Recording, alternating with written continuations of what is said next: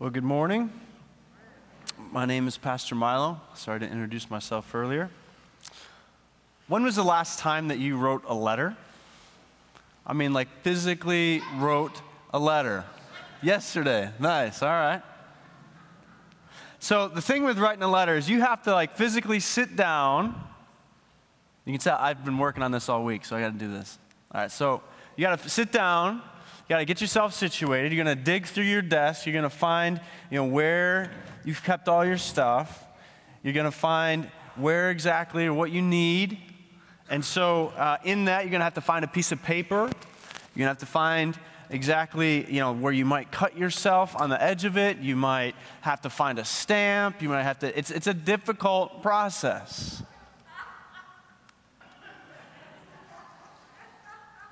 But we don't do it very often. At all, in fact. And so if you were going to sit down and write a letter, maybe this week, and let me encourage you actually to do this week. I'm going to do it right here because I told her that I would. Maybe you would write a letter to Miss Jeanette Uhl. I think I'm saying her last name appropriately. I went and visited her this week. Jeanette is 100 years old this week. And she's staying at Sunrays.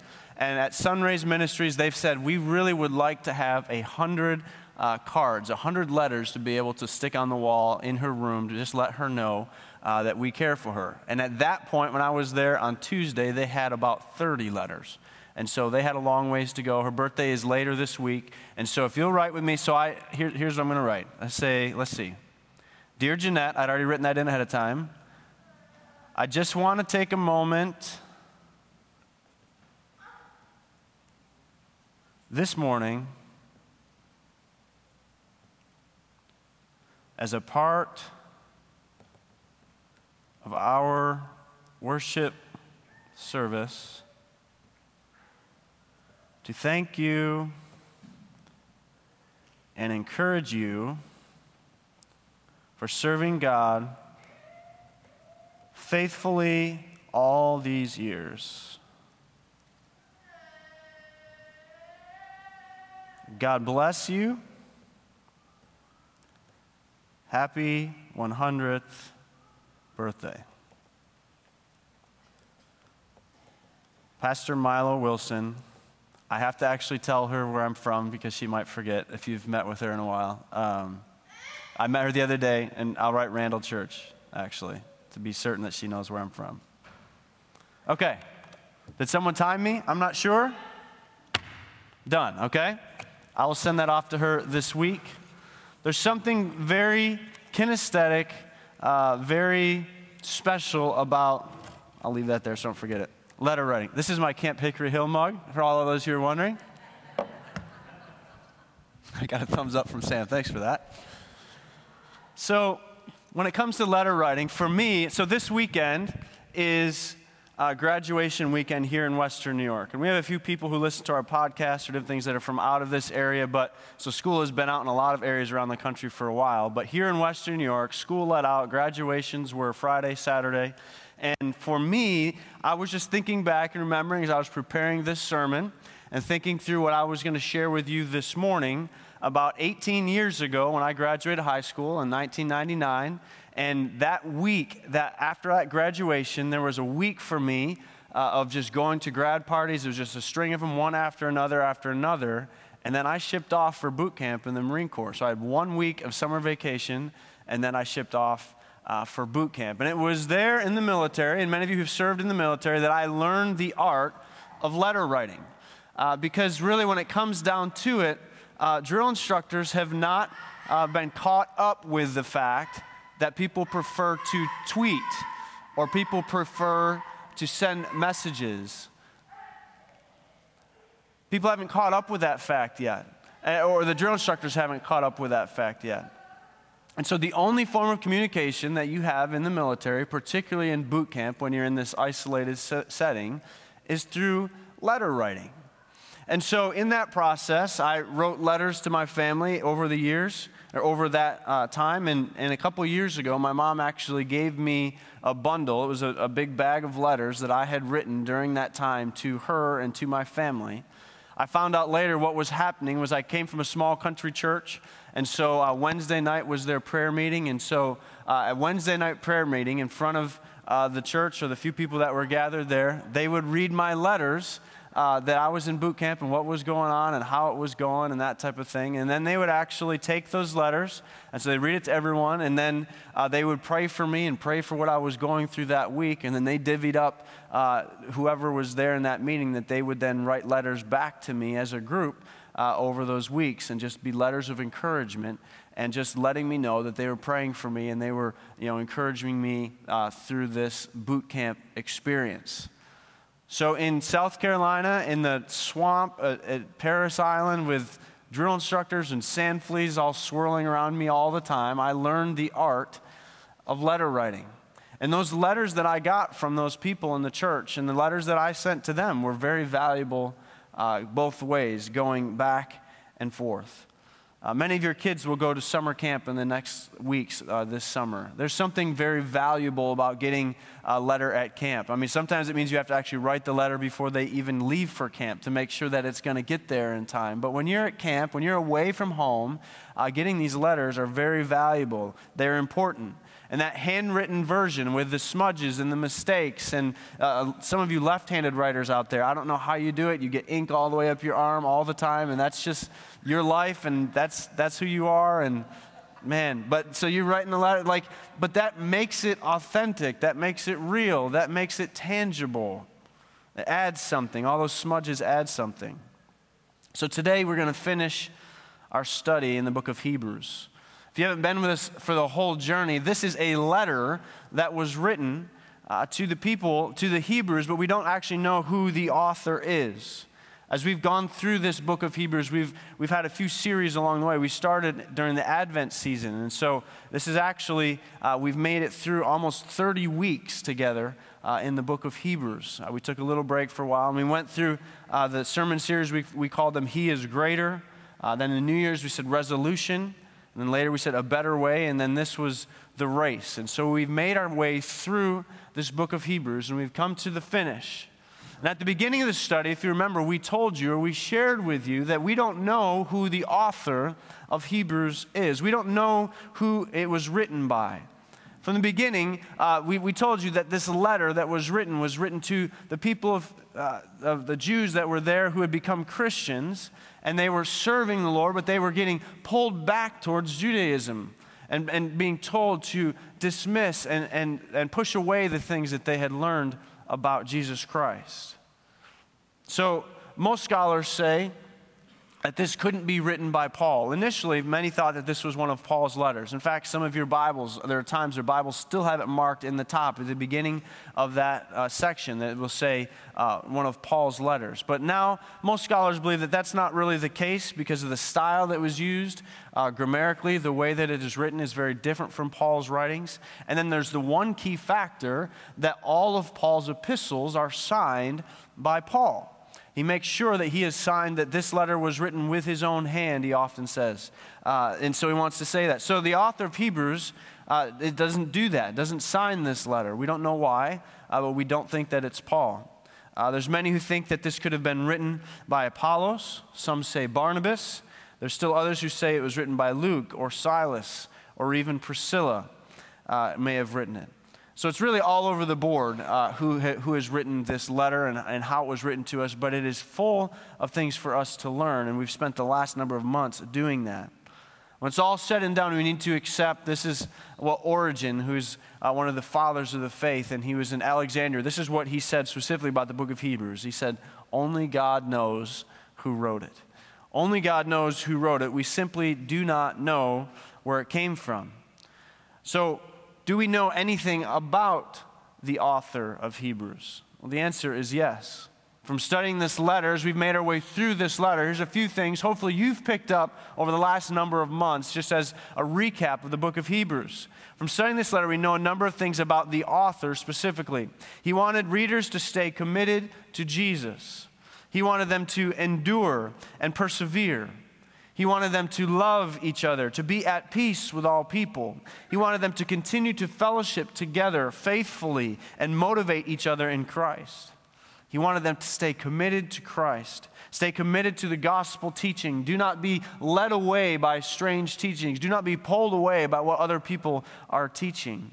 He wanted them to be loyal to their leaders and their leadership. He wanted them to understand why Jesus was and is the ultimate. That's why when we started this series, we used that title, He is Greater. It's continually reminding us that Jesus is greater than the high priest, greater than Moses. The author tells us He is greater than Melchizedek, the high priest. He is greater than this king and the priest. He is greater than the old sacrificial system, and on and on and on. The truth is, we know a lot about this author. We just don't know his name or her name. But what we do know, we know their heart. He's vulnerable. He deeply cared for people, desiring to be with them. So if you'll take your Bibles, if you haven't already, turn to Hebrews chapter 13 this morning. If you're working out of the one in the pew in front of you this morning, it's on page 1265. It's a black Bible in front of you. We're working out of the New International Version today. Hebrews chapter 13. Let's talk a moment about the letter writer's heart. We know his heart is vulnerable. We know that he deeply cared for these people. They desired to be together with them. In verse 18, we finished this verse last week, but we're going to start with it today just as a transition. It says, verse 18, pray for us. We are sure that we have a clear conscience and desire to live honorably in every way. I particularly urge you to pray so that I may be restored to you soon. The author is begging, he's asking, he's imploring, he's saying, please pray for me. Keep praying. We don't know exactly what it would be. He asked them to pray that he would have a clear conscience and that he would act honorably. Many scholars believe that this author was in prison himself or herself, being persecuted for their faith, and saying, act honorably. Those who have me in prison here, those who are in charge of me here while I'm in jail, that I would live honorably in front of them, that I would demonstrate Christ Jesus as how I'm carrying myself in this context, in this place. Pray for me here, that I would be able to have a clear conscience in what I'm doing, that my captors will be able to see Jesus Christ tangibly in me. What we do see here is a person who is open and honest with that daily struggle that each of us has of following God's will and following after Christ and knowing that you are doing the right thing. The author is being vulnerable. The author is not portraying perfection by any means. And I like that. I like that type of writing. I like that person. That's the type of person that I want to be. Those are the type of people that I want to be around. People who are vulnerable and authentic enough to say, pray for me. This is what I'm going through. This is not easy, and I'm struggling. Help me keep a clear conscience. Help me pursue after God in the way that I know that I'm supposed to. Pray for me in that. That's the type of person I want to be. Those are the type of people you and I want to be around. But how does the author close his letter? How does he bring it to a close, and how will we bring this series to a close here today? What are his final thoughts? The header in my Bible reads this way. It says, benedictions and final greetings. That's where we'll be today. Picking up in verse 20, I'm going to read through the rest of the chapter, and then we'll go back and deal with some things specifically. Beginning in verse 20.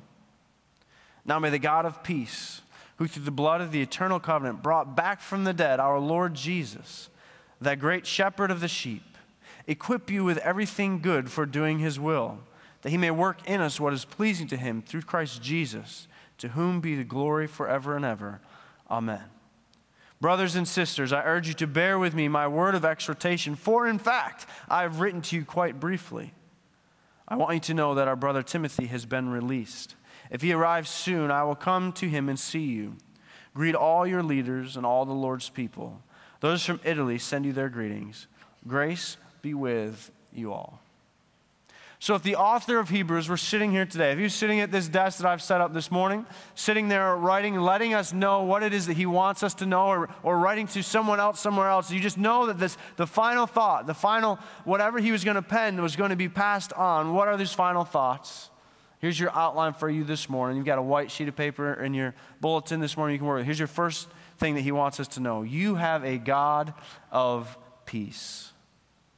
You have a God of peace. This author wants you to know that you have a God of peace. Let me read verse 20 again. Now may the God of peace, who through the blood of the eternal covenant brought back from the dead our Lord Jesus, the great shepherd of the sheep, our God of peace, he is at peace with himself, and he is at peace with you.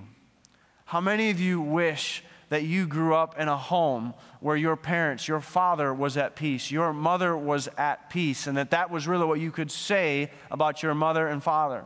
But many of you grew up in homes where that was not the case. Either one of them was not present, or the one that was not at peace within themselves. That struggle was constant. That tension was always there. That tension within themselves or with one another or with you, the child. That tension was constant. It was always pulling in every direction. You didn't get it. It was not happy. It was not sweet. It was not relaxed. It was not secure. It was uncertain. Our God is a God of peace. You wanted that. You wanted that certainty. You wanted that tension to be able to calm itself and you wanted that peace, and you may not even have known it. You didn't know what to call it or what it looked like, because that's in us as humankind, this pursuit after that. Sometimes we call it the pursuit of happiness, but it's the matter of being at peace. The promise as we end the book of Hebrews is this: now you have it. Now you have it. Your Father in heaven is a God of peace. Maybe the father figure that you knew was not a person of peace. Maybe he was not a father who carried himself in that way, but the God that we serve, the God that we read about in Scripture, the God that is talked about here in Hebrews, who's been put forward for us to look at and put on a pedestal for us to pursue, is a God of peace. He is at peace with himself, and he is at peace with you.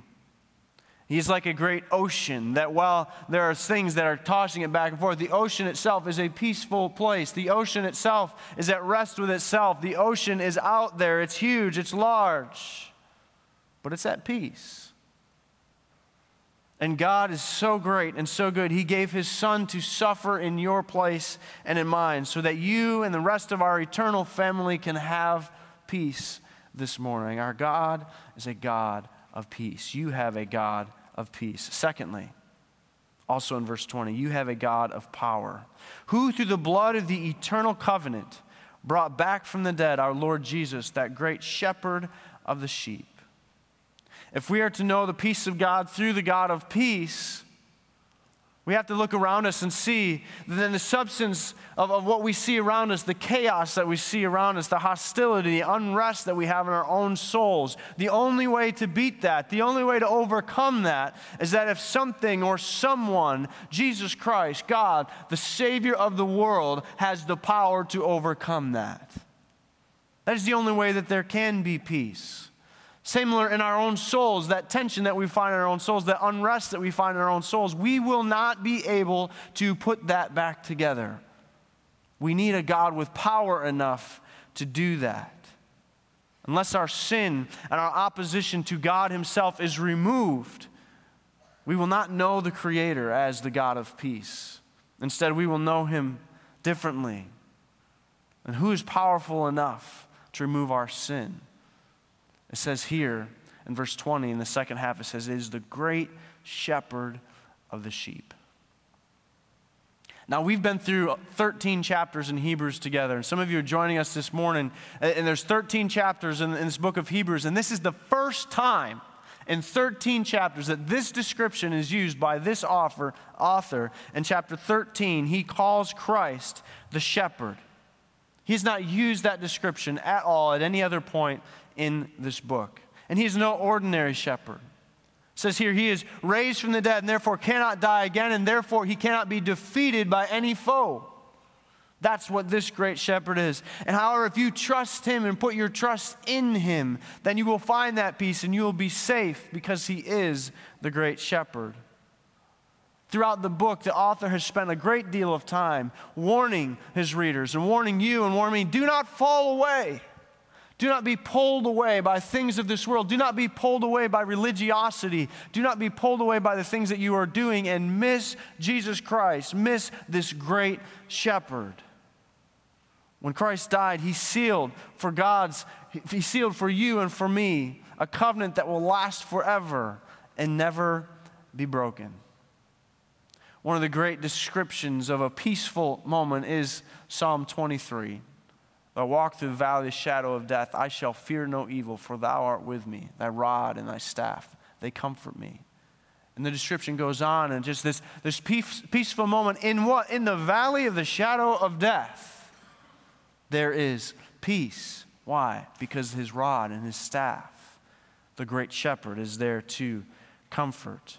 There's no other who has the power, who has the authority, who has the ability to lead us to peaceful green pastures and beside those still waters. He is superior. He is better. He is greater. He is the great shepherd. This is Jesus. You have a God of power. Thirdly, this morning, you have a God who equips. It's a fill-in for you. You have a God who equips. Verse 21. He will equip you with everything good for doing his will. And may he work in us what is pleasing to him through Jesus Christ, to whom be the glory forever and ever. Amen. He equips you. Men, if you have a job to do and you put on your tool belt, some of you, if you're like me, there's not a lot of jobs that I do with a tool belt, but I'll just put it on anyway. You know what I mean? Now, some of you work for a living with your hands and you're always out there, but some of us don't do that. Some of us are not always knocking down walls and things like that. But if I've got a nail that I need to drive in, there's no reason why I don't just put on the whole tool belt. He will equip you. There are jobs that you need a screwdriver for, and there are jobs you need a hammer for. You shouldn't mix the two of them up. You can't drive a nail with a screwdriver. You can't turn a screw with a hammer. You have the wrong tool for the job. But God says here, he says, I will equip you. I'll give you the right tools, the right equipment. And I don't know how many of you have been in a situation, our neighbor is getting, we're helping them, an elderly couple, to scrape out the pool and paint the pool this year. And it's something they do every 2 or 3 years. And in return, we get to swim in the pool. It's fantastic. We went out and we scraped and we scraped and we scraped to get all the old paint out of this pool. And then someone decided, you know what, to make this go quicker, why don't we just go and rent a power washer for the day? And we had been scraping for days. And just kind of come in, and it was gone. That was it. Being equipped, God will equip you, it says here. And not just once, forever and ever. His covenant with you is eternal and sure. Because he does not leave you or give you a resource you need for today. He comes back tomorrow and the next day, forever and forever, with the resources to do what? To do his will. He provides you what you need to keep your side of the covenant. The faith that works itself out in love. It's the very essence of the new covenant is not that only he fulfills his side of the covenant, but actually the other side of the covenant is yours, and he fulfills that as well. He equips you and gives you the resources and the power to live out this life for his will. That's why it's called a new covenant. That's what Jesus did when he came and died on the cross for your sins and for mine. That's why it's new. That's why it's different, because he fulfills both sides of that covenant. He equips you with those resources. He not only saves you, rescues you, pulls you away from your sinful ambitions and calls you to a better way, but he equips you. He gives you the resources to live in that manner. You're not secure in your faith because you are strong. You are not secure in your faith because you have more information or more knowledge than you had last week or last month or last year. You are not secure in your faith because you are 10 years older and now smarter and wiser. You are secure in your faith because God is faithful. You are secure in your faith because he fulfills both sides of the promise. In Ezekiel chapter 36, he says, I will put my spirit within you and cause you to walk in my statutes. I will put my Spirit within you, and it will propel you forward. And in all the challenges that this author gives, that this letter writer gives in this book of Hebrews, all the different times that he says, don't fall away, don't miss this, don't make this mistake, and all of those challenges, he also is saying, God will fulfill those who are his. My Spirit will be within you. God will be your strength. God will be your sustenance. God will provide. He will be your provider, your sustainer, your enabler. This is my only hope for being a faithful pastor, for being in the ministry, for shepherding a congregation. This is my only hope for being the leader of the gospel and to being a Christian until I die. This is my only hope, is that God will equip me to do so. And some of you have lived on this earth a number of years more than I have. A number of years, some of you. The only hope that you have for eternity is that God fulfills both sides of that covenant. And you may have walked step by step with him, but it's only because of his grace that he has allowed you to do so. And I will cling to that grace until the day that I die. You have a God who equips. Chapter 20, or verse 22 says, and you are not alone. This is a fill-in. You are not alone. Brothers and sisters, I urge you to bear with my word of exhortation, for in fact I have written you quite briefly. I want you to know that our brother Timothy has been released. If he arrives soon, I will come with him to see you. Greet all your leaders and all the Lord's people. Those from Italy send you their greetings. The author calls this a word of exhortation, he says, and a word of encouragement, a word of strong encouragement. Encouragement to keep going, to keep pressing on, to keep getting up day after day after day, putting on the armor of God. This is the purpose of God's word. Keep enduring, keep going, keep trying. God wants to encourage you. He wants you to be in his word, and he wants his word to encourage you on a daily basis, each day, to be refreshed. The word encourage literally means to infuse courage into someone. God's word will infuse, will press in to put courage in you. When you encourage someone with God's word, you are putting courage in their heart. It says, today is a day that I can live this life because God has sustained me through yesterday, and he will do so again today, and he will do so again tomorrow. It is an injection. It's a shot in the arm. It is confidence. It is inspiration. And that is what exhortation is. That's what this encouragement is. And when you go through life, it doesn't mean that you go through life with rose-colored goggles, that you're in some dream state. No, as we said in Psalm 23, as you are in the valley of the shadow of death, as you are going through the very difficult things that you and I go through. Some of you are coming through a very difficult week. I've talked with some of you. Difficult month, and that wrestling is constant. These are not rose-colored goggles. Well, everything will be fine, everything will be perfect. No. This exhortation, this encouragement, the readers were going through persecution.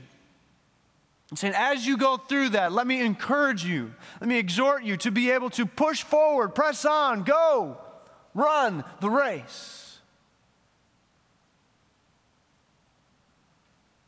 He, the author, or maybe she, the author, says this 13-chapter letter, calls it brief. We've just spent 30 weeks in this or more, and there's pastors who have gone for 3 years in the book of Hebrews. And the author says, I just wrote this brief letter. I just want you to check it out. I just whipped something up real quick. And this is one of the most dense works of literature in the Bible. There's so much here that we can just dig, and it just seems like the more you drill down, the more that there is. And it's almost as though the author is sitting there and saying, I've written 13 chapters on this, but I could go on for days and days and days and days, because the subject material that I'm writing about is limitless. Is limitless. The God that I serve is greater. The God that I serve is bigger, larger than I could ever write words about. And he wants the reader to know, I could go on forever about this. But the thing that he puts in here that he wants us to see in the end is it's not just that author.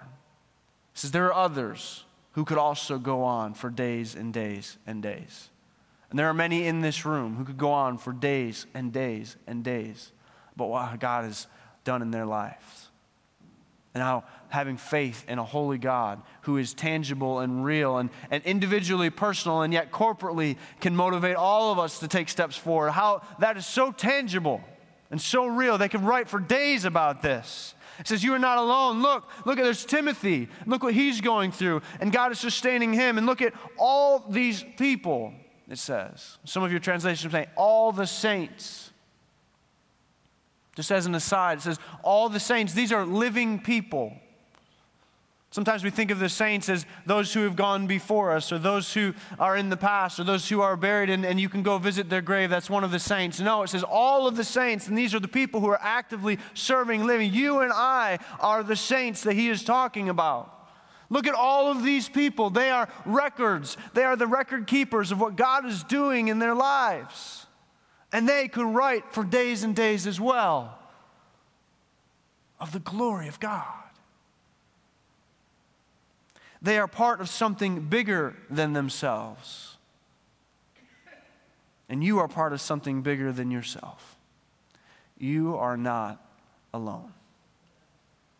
So whatever it is that you have to face this morning, whatever it is that's on your schedule for this week, whatever it is, you are not alone. Lastly, very quickly in verse 25, he just puts it down. Grace be with you all. You have the grace of God. You have the grace of God. And the letter writer, the author, hands it over to you. Says, I hand over to you this abundance and this power of not just grace right now, but of future grace. We are reading this letter 2,000 years later, and the grace is still sufficient today. This grace of divine peace.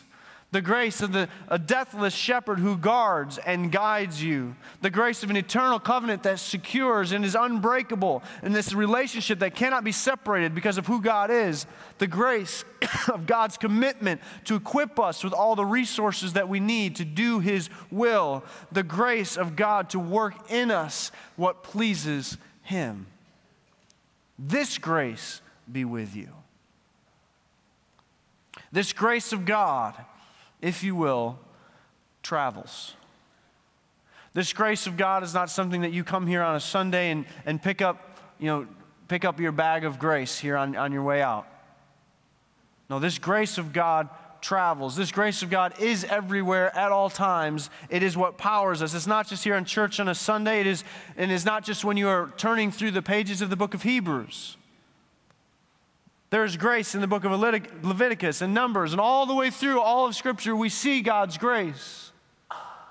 It is not only when you are reading your Bible one morning during the week. There is grace throughout the week. God's grace surrounds you while you drive to and from work. God's grace surrounds you when you do a good job of parenting, when you do a poor job of parenting. God's grace is there. God's grace is there when you lead. God's grace when you interact with fellow Christians. And God's grace is there when you interact with those who are far from Christ. And when you do so in a God-fearing way, and when you do so in a poor manner, God's grace is there. God's grace travels. The grace of God empowers you. The grace of God sustains you. The grace of God enables you. This is what is so beautiful about how this author is closing. He says, all of what I've put out in front of you, don't forget God's grace. Don't forget God's grace. We don't live a single day, a single moment. We do not take a breath without the grace of God. Next week, we actually will begin a sermon series in the book of Titus. We'll make our way through the book of Titus, but we're going to pick up this theme, and you'll see this theme in the book of Titus. It's called the Grace-Driven Church.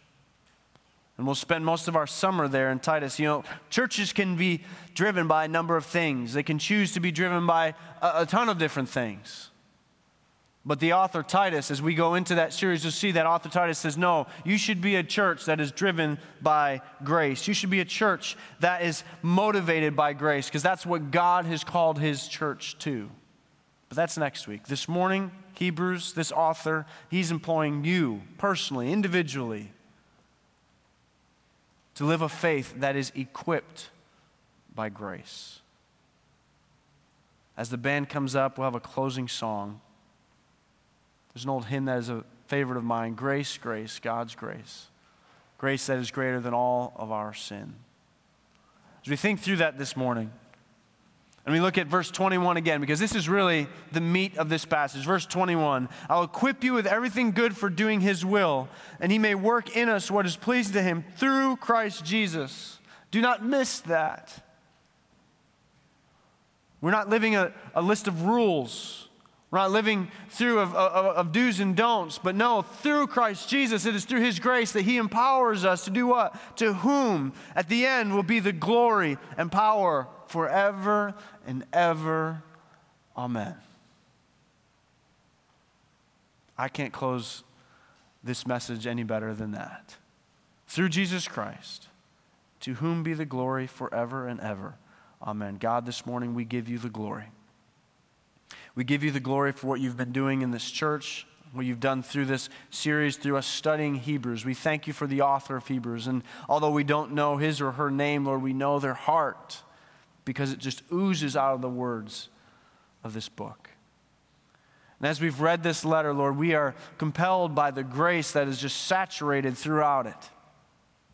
The grace to live our lives, to pursue hard after you, to know that you are the sustainer, you are the keeper, you are the great shepherd. And so this morning, as we sing songs and as we close our time together, let us leave here a people of grace. Let us be driven and motivated by grace. Let our faith not be a faith that is a white knuckle, we'll keep it together type of faith, but a faith that is motivated by the grace that you've shown us, and therefore we show others as well. We thank you for equipping us. We thank you for giving us the tools that we need. God, we thank you for your grace. So this morning we will sing to you, the great God that you are. We love you. We praise you. In Jesus' name, forever and ever, to be the glory forever and ever. Amen. Amen. Would you stand as we sing? I will be in the back. I'll head directly there now. If any of you would like to speak to me for a moment. May you live faith equipped by God's grace. Amen.